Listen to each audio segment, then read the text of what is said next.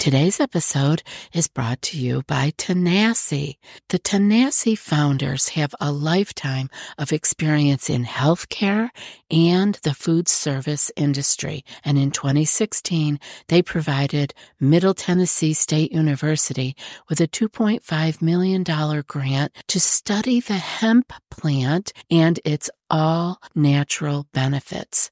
Tenacity's CBD plus CBDA is amazing, and it's twice as good as CBD alone. They have a full range of products that can help you find the product in the form that's right for you. They have topicals, salves, sports sticks, soft gels, gummies, and tinctures are all available. Their customer reviews are their best stories. If you have time and are interested, read their reviews on their website to see how their products are changing people's lives. Satisfaction is guaranteed. Try Tenacity products for 30 days, and if you don't love it, they will give you a full refund. Go to tenacity.com and use code ACP to get 25% off at checkout. That's TANASI.com to get 25% off your first order when you use promo code ACP. This episode is brought to you by Shopify. Forget the frustration of picking commerce platforms when you switch your business to Shopify, the global commerce platform that supercharges your selling wherever you sell. With Shopify, you'll harness the same intuitive features, trusted apps, and powerful analytics used by the world's leading brands. Sign up today for your $1 per month trial period at shopify.com/tech, all lowercase. That's shopify.com/tech.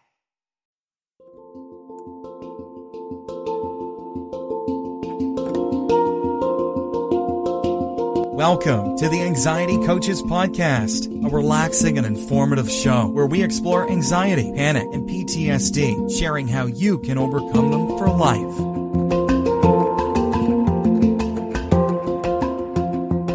Aloha! Welcome back to the Anxiety Coaches Podcast. Today's subject matter that we're talking about is anxiety and technology. We'll be answering a listener's question. So let's get into the question that our listener sent. Thank you, Rosemary, for your question. She says, I want to say that I really find the podcast quite helpful. I discovered it when I was feeling particularly vulnerable and bogged down by anxiety. So thank you for offering this free podcast. I had a suggestion request for a show topic, anxiety and technology. As a 29-year-old professional living in a major city, I find that the pressure that comes from constantly being reachable by email, social media, texts can be extremely triggering for a lot of us folks. On top of that, always seeing these successes and fabulous lives of my peers on my feed can bring up questions of insecurity about where I am with my own life, which is just not productive. As you know, the city is already such a competitive environment full of opportunities for judgment of myself and others. I found one of your walking meditations to be wonderful for this, by the way. I have developed my own coping mechanisms, turning my phone on airplane mode when I need a few hours of peace and inner reflection. But I'd love to hear you discuss this topic on your show and gauge how we can find a balance between how useful and or destructive new communication technology can be for our mental health.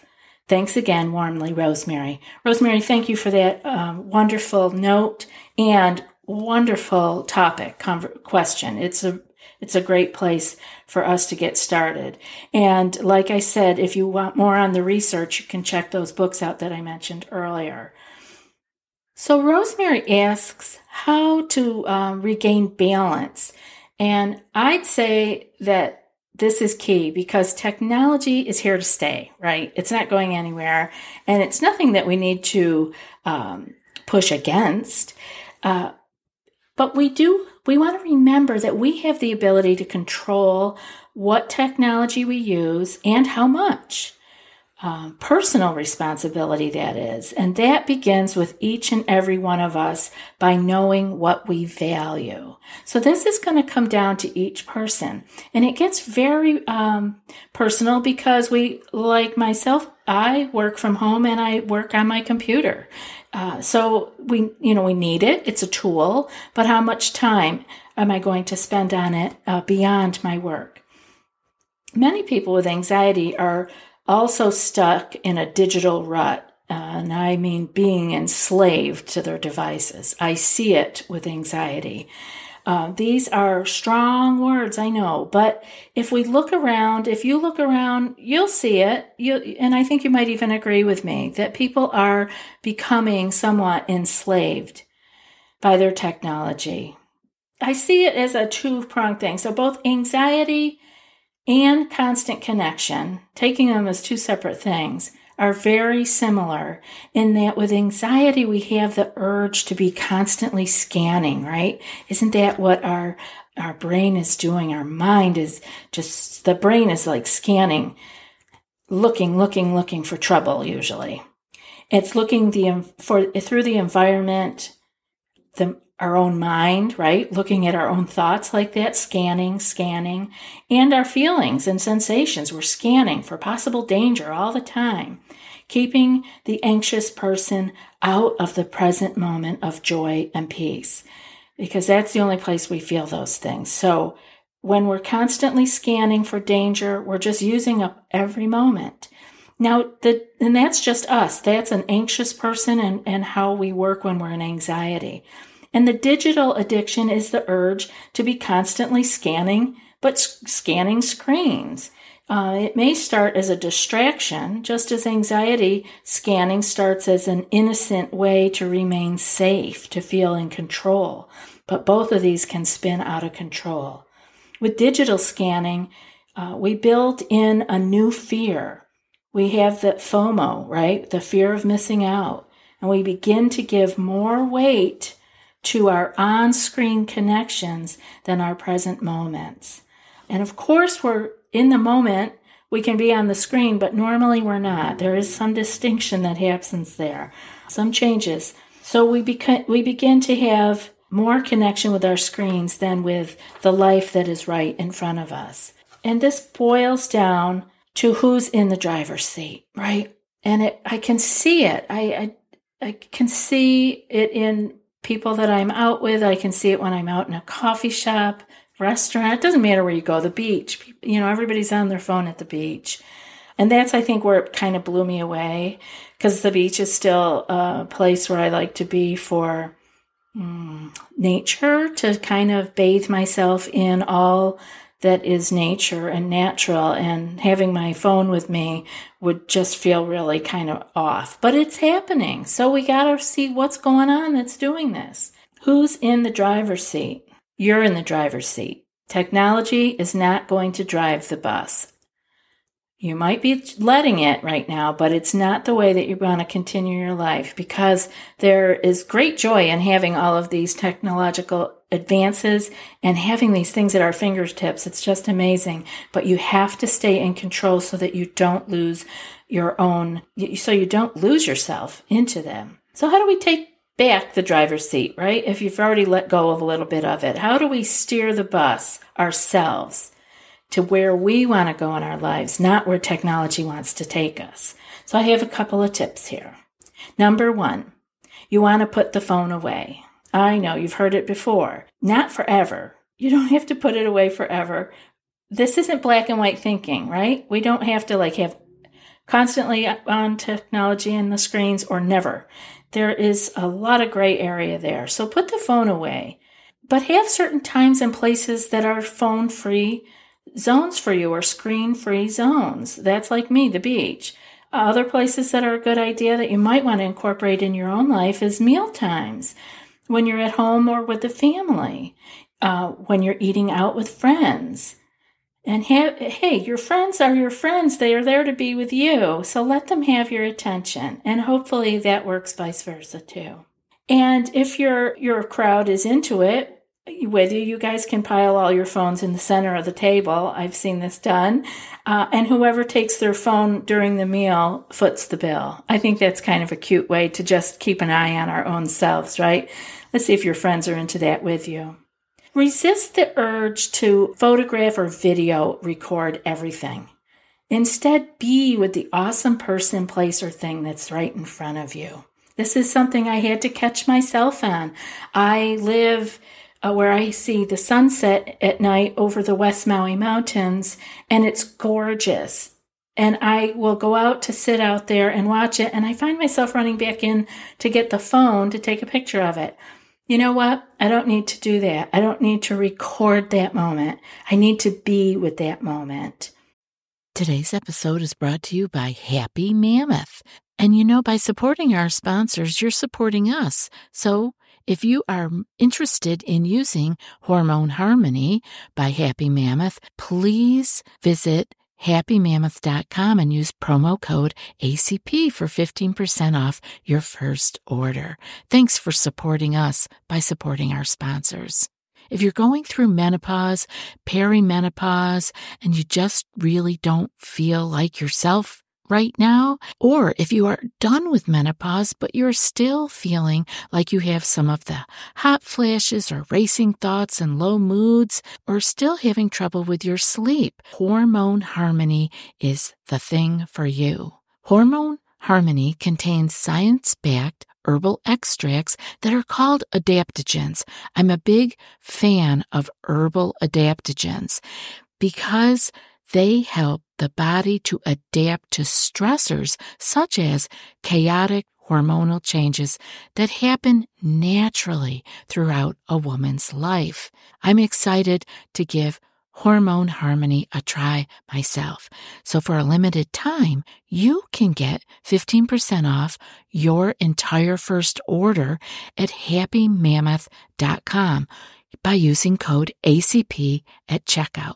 That's happymammoth.com with code ACP. Today's episode is brought to you by the Say More podcast. We want to recommend the Say More podcast, where in a special series, Boston Globe columnist Shirley Leung is opening up the conversation about stress and burnout to help listeners feel less alone and inspired to get help. She connects with an array of experts like Krista Tippett, who tells us how to find meaning and stillness in modern life and shares her own journey to finding silence in moments of peace, and Emily Nagoski on the ways stress lives in the body, the social pressures that make it worse, and how meaningful the quest to releasing stress can be. Plus, Cal Newport on how to be more productive and creative in an overstimulating world.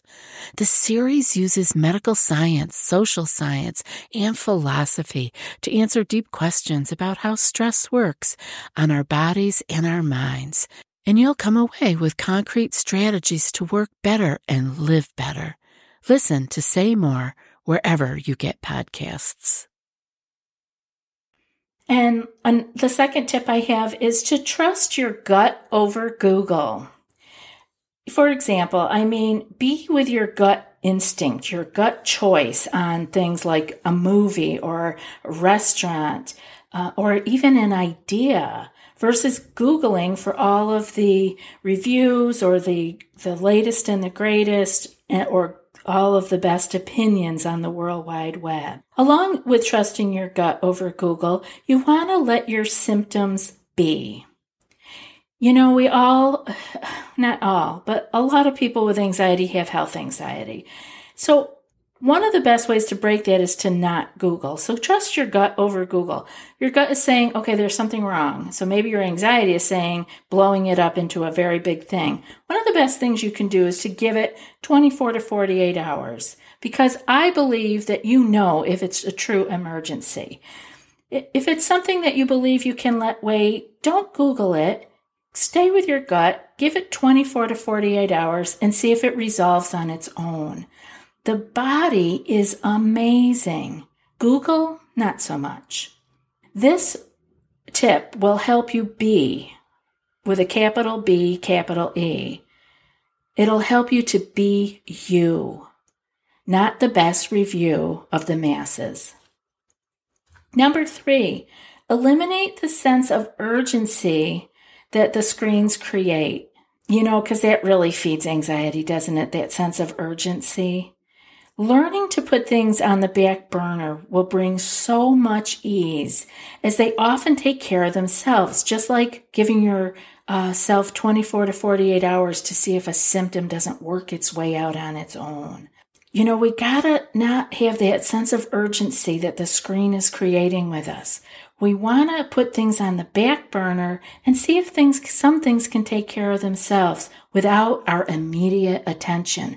And I call this divine procrastination, because sometimes when you put that stuff on the back burner, you come up with an even better solution by just giving it some space and some time.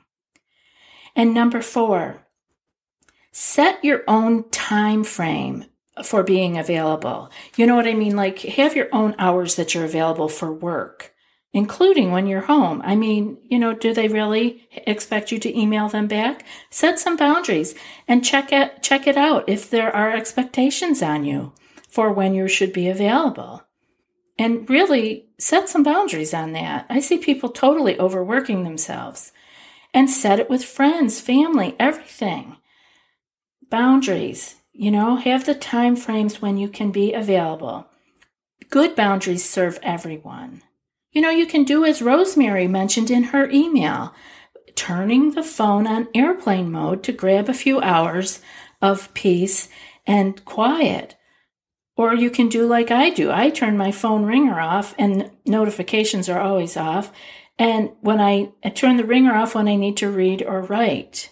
Actually, I like keeping my phone in another room so that I don't grab it, because people were working on the computer and looking at our phone at the same time. It's just too much, and we get distracted and we don't know quite where we were. And another tip to do that, to set your own time frame for when you're available, is to add into your life activities that you can't take your phone with you. Right? Like you swimming, surfing, dancing, playing music, or recording anything. Can't just be looking at your phone all the time. Try that. And number 5, turn off notifications while working on the computer. Being interrupted costs a lot in both time and creativity. And if you read those books that I mentioned, you'll be quite amazed at what distraction can do to us.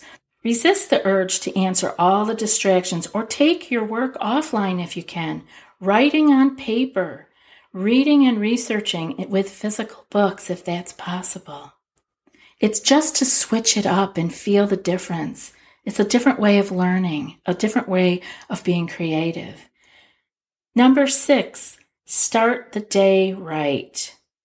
You want to build a morning routine that is life-enhancing versus checking whether it be your email or your Facebook, so whether it's work or social. You want to build in quiet entry into the day, if at all possible. And that may mean waking and stretching. It may mean sitting with your coffee or tea and savoring it, or enjoying your breakfast without the distraction of the screens. Enjoy the sights and the sounds that are around you in the morning, especially if you go for a walk or a run, versus checking email. Yeah, I see it. I can't do it personally. I don't think I could walk and type at the same time, but that's just me. But I see people doing it all the time. And so if you're out for your morning walk or your morning run, leave your phone in your back pocket. Have it for an emergency, but try to enjoy your surroundings. Be where you are. Take your time back. Take time back into your own hands. Question. I'm from the 60s. We had a thing of questioning authority, and now I want to say, question the status quo. You don't have to go along. Does it feel good to you? And if it feels good, what level does it feel good? Is it feeding an addiction, or is it Or is it feeding you, your soul, your being? Is that what you want to be doing? Okay, everybody. Remember, be you. Don't forget those books by Sherry Turkle, Reclaiming Connection, The Power of Talk in a Digital Age, and Alone Together, Why We Expect More from Technology and Less from Each Other. Again, both of them are on Audible. And now for today's quote. It is a serious thing just to be alive on this fresh morning in this broken world. And that's from Mary Oliver. I'll be back in a few more days with another podcast. Until then, be well and aloha. Thanks so much for joining us for today's episode of the Anxiety Coaches Podcast. Find more information at theanxietycoachespodcast.com.